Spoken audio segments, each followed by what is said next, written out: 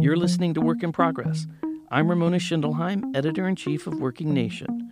Work in Progress explores the rapidly changing workplace through conversations with innovators, educators, and decision-makers, people with solutions to today's workforce challenges. I'm here at Aspen Ideas Fest with Andy Van Glunen, the founder and CEO of the National Skills Coalition. Andy, thanks for sitting down with me. Ramona, thank you. Thanks for inviting me to this geodesic dome in which to do this interview. This is so cool. We are in the Buckminster Fuller Dome on the Aspen Meadows of Aspen Institute. It's pretty cool. It is pretty cool. I wish everybody could see it, so I'll have to take some pictures. Yeah. You've been doing this for a long time now, and what is it, 20 years? 23 coming up this October, yeah. Yeah, and so you've been on the forefront of this talk about how skills are very important in the workforce. Where do you think we've come in those 23 years?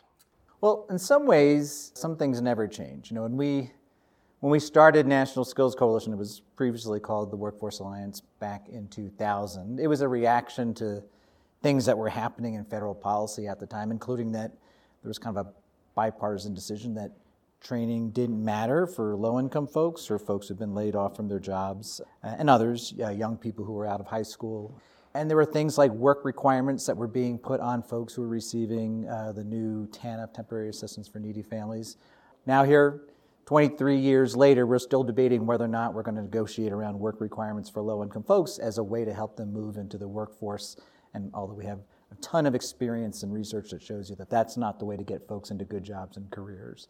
So some things haven't changed, but otherwise I feel like the dynamic around why it is that we as a country should be investing in working people and why we should be looking particularly at folks who are not in that traditional high school to college full-time pipeline, I think that's changed dramatically. I think there's bipartisan agreement. There's not bipartisan agreement about what we should do about it or how much the federal government or state government should be investing in that, and that's something that we work on a lot at National Skills Coalition. But I do feel that because policymakers have heard from a lot of different folks. They've certainly heard from community leaders, they've heard from business leaders, they've heard from even education and workforce development experts who have kind of demonstrated where it is that these investments have real returns for people and for businesses and communities. And I think they've just recognized that we have a labor market that is desperate for skilled people to fill a bunch of open jobs. Even coming out of a recession, we still have shortages of skilled workers in really key industries. And now we're going to have a whole $3 trillion worth of federal investment that's going to be going into communities to finally rebuild our infrastructure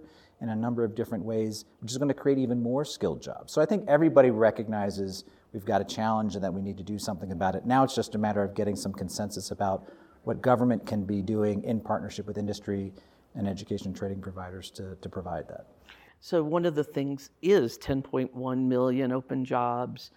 You don't need a college degree, you need the skills. And I'm often struck by the idea that employers are finally kind of saying that, and these are big employers. Obviously, there are plenty of people in this country who don't have a college degree, and it's not a requirement for their jobs. But we're talking about good jobs, and jobs that are going to pay a family thriving wage.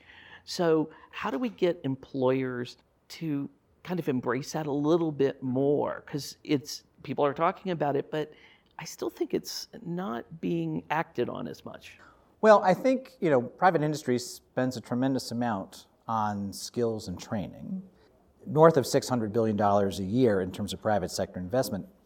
About over 80% of that, though, goes to workers who already have a college degree or at least some kind of college experience. So it's not that the private sector doesn't understand that we need to be investing in training in order to kind of stay ahead of the technological curve. Just a couple of weeks ago, Accenture announced that they were going to retrain 80,000 workers, right, in order to be able to better harness artificial intelligence, both in terms of their internal operations as well as what they're doing for their clients and how they're advising them. What we need to change is we need to get industry to start to invest in some of the folks at their entry levels, because those are skilled jobs as well. And what we have found, even through recent research that we've done with the Federal Reserve Bank of Atlanta, is that those jobs are becoming increasingly skilled, becoming increasingly digital. 92% of the jobs posted today have some either explicit or implicit digital skill requirement. That's basically every job in the economy.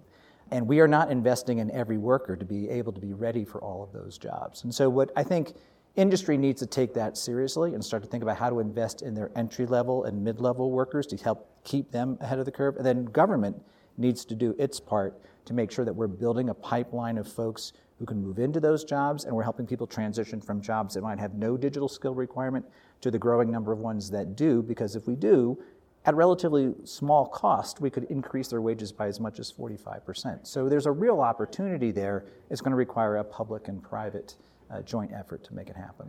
And the numbers bear out that, bringing somebody in new for a job is much more costly than upskilling someone, when industry embraces that even more. So the infrastructure bill offers a very ripe opportunity for that, because there's so many different jobs. As you said, most of them have a technical or a digital component, but there's construction, there's IT, there's cybersecurity, another big one, and also green economy jobs. So what would you like the government to do to get people connected? Because they created this program, they're giving money. What do you want them to do?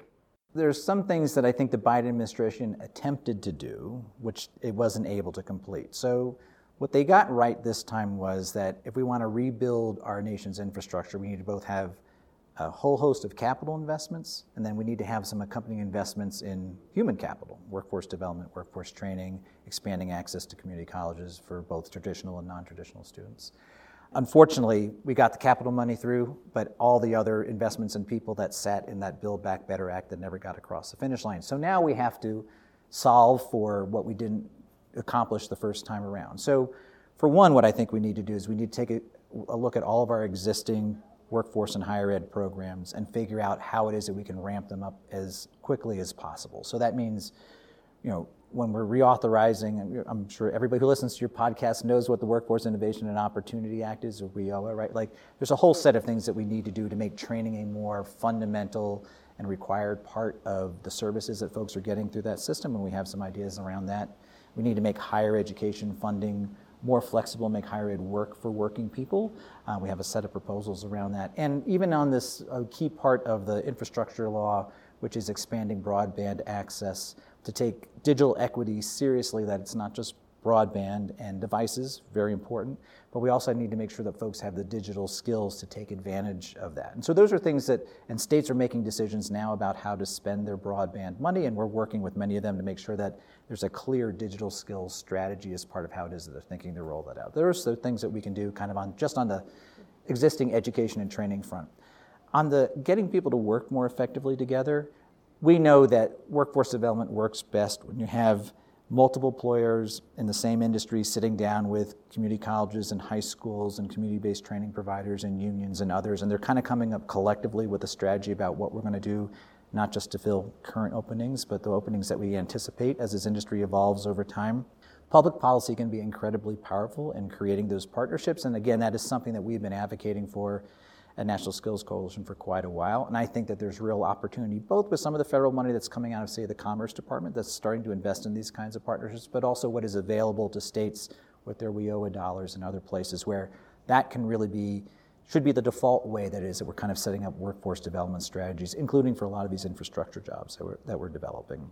We need to kind of take the non-training part of the solution pretty seriously too. We work a lot on training, but we also recognize that a working mom who is trying to move into a new job, particularly maybe an infrastructure job, a construction job in an industry that has not typically hired a lot of women, particularly women of color, like there's a whole set of things that we need to do around childcare, support services, career counseling, peer mentoring, transportation. These are all kind of non-training kind of things, but if we don't do that as a government or public policy, there's a lot of folks who are going to get investments in their skills, but they may not actually realize a realized career at the end of all that. And then finally, we just need to take equity seriously. The president was right to put that into his executive order that we're going to take a look at racial equity in underserved communities and how it is that we implement these policies. But now we actually need to start collecting the information about whether or not we're doing a good job of that or not. So how are we getting more folks into these programs? How are we getting employers to feel like they have reason to be hiring people that they've not hired in the past? And then how do we start collecting information disaggregated by race and gender and zip code and educational status to figure out who benefited from these federal investments and who is it that we still need to do better by? And that's information that NSC members and allies can then use to go back to state and local governments and say, look, we're not quite achieving what we thought we were going to achieve through this $3 trillion investment. So what can we do more to make sure that our future workforce looks like all of America? The idea that K-12 is where you should start with this career advancement it's been around for a couple of years. People have talked about it, but I hear a lot more talk about it now that you don't start thinking about your career at, ninth grade or 10th grade. Start, thinking about it earlier. Look at the possibilities. So would you love to see some of that money go into those state and local education?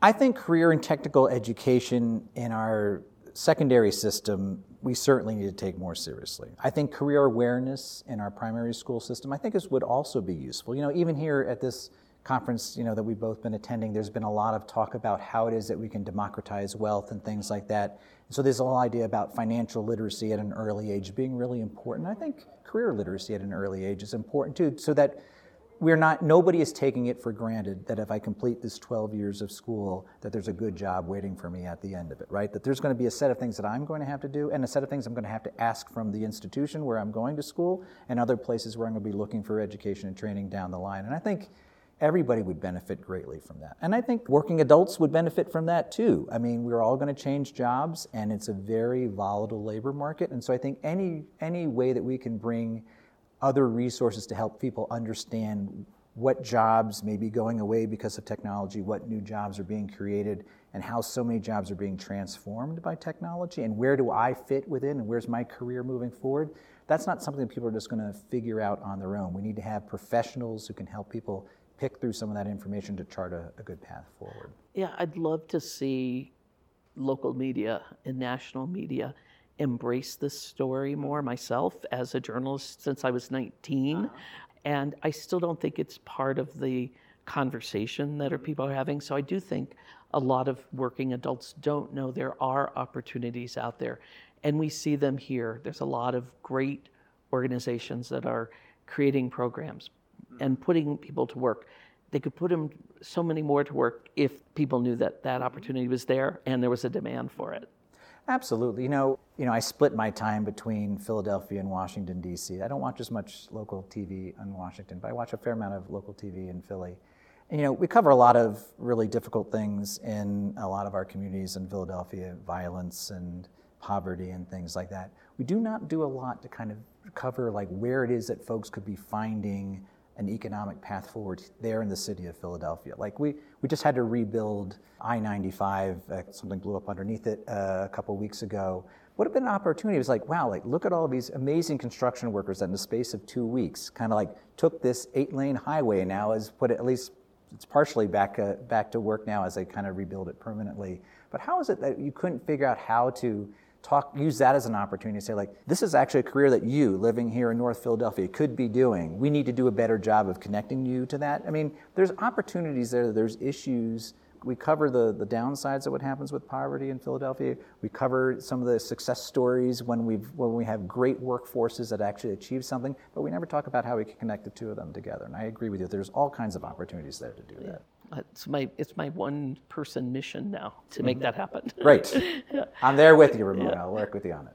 I want to swing back toward the employer side now on hiring, on skills-based hiring. We have talked a lot over the last year about the no more need for college education for a good-paying job.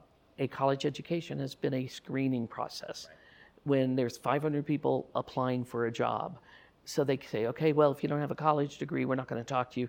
So maybe that's down to now 50 people. What can an employer do to assess skills? How can they measure what you can do and what you have learned? It's a great question. Particularly, we work with a lot of smaller and medium-sized companies. So, the companies that have been announcing that they're going to do skills-based hiring, these are the big ones, right? They have huge HR departments. They have all the internal research and how it is that they could try to make some of those assessments. I'm trying to think about the person who's running a 50-person machine shop. How are they going to, now they may not be hiring using a college degree, but there's a lot of other similar sized companies that have. Why have companies done that? because it's easy. I mean, they might have heard of the institution, but otherwise they have no understanding about what it is, what content, what skills and experience that person brings by having that bachelor's degree. Small employers who are using the degree now are going to continue to use it. Why? Because it's easy and they don't have the capacity to come up with any other way to do it. So what should we be doing with public policy? There are other folks who can work on that. There are other people in that industry, other intermediaries that can work with local employers to come up with ways that we can kind of assess both the skills of an individual worker, right, based on their particular path of education and work experience, but also, there is actually research that we can do that says that, there's a set of things that we can learn about people who have worked from this group of occupations. You wouldn't think that that provides a set of skills that translates to this one, but we can actually show through big data analysis that there is actually some interesting stuff we can find there too. So I think there's both a research component, but there's just a capacity working with local employers component, and I think public policy could be a huge part of trying to make that available to local employers to do that as well. Even as the big ones are also working on it, and maybe they've got lessons that they could be sharing with some of the smaller employers as well. I like that answer. Hopefully somebody is hearing this and is putting that all together in their community. So you've announced personal news, that you are going to be leaving your role. Mm-hmm. So what next for you? Well, that part I don't know so much. I mean, what I do know is this has been a really incredible professional and personal experience for me to be running this organization for almost 25 years. If you go back into the 2 years before I actually was working for it, it's going to be about 25 years by the end of it. I think the work is incredibly important, and even just a conversation that we've had and conversations that you have with people all over the place. Like, this is a set of issues that I think is both desperately needed from both a worker and business perspective that people need to pay attention to. It's actually one in an era when we have such political division that there's actually a set of issues that we can actually get Democrats and Republicans to agree on. We just need to get them to agree to make it a priority now, not to co-sponsor a bill, but then not to get it across the finish line or not to invest in it. Like, we need to do all of that. But I think there's incredible work there, and I've truly enjoyed it.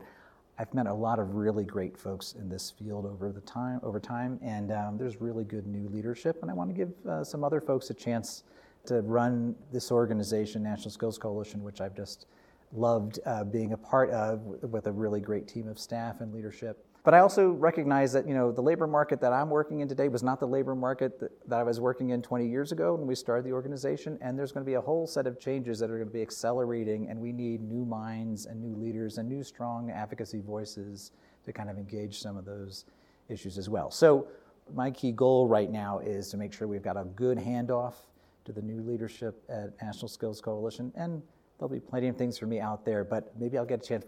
Maybe we'll talk more about that, because I would love to. I just think there's other value it can bring down the road on some of these issues as well. And I will ask you one final question. Are you optimistic that we are going to solve this problem? Actually, maybe it's not a problem. Maybe it's an opportunity. Are we going to take advantage of this opportunity? If we mean by solution that we will have a perfect match between labor supply and labor demand in this country, I don't know if we'll ever get there. But if the problem is that we can get folks to stop fighting about the small details and recognize that they agree on 80 to 90% of what is needed, which is we need to invest in folks who are currently in jobs if they're ever going to advance, and we need to have a public and private partnership in that not everybody needs a college degree. I think there is agreement across the aisle on those kinds of things. And for that, I'm greatly hopeful that we have the building blocks of, I think, could be some real political solutions on that. We just need to get some things across the finish line. So I'm looking forward to seeing what National Skills Coalition helps in that way in the years ahead. Andy, thank you for sitting down and talking to me. Thanks, Ramona. It's been great. Appreciate it. And I've been speaking with Andy Van Clunen, founder and CEO of the National Skills Coalition. I'm Ramona Schindelheim, editor-in-chief of Working Nation. Thank you for listening.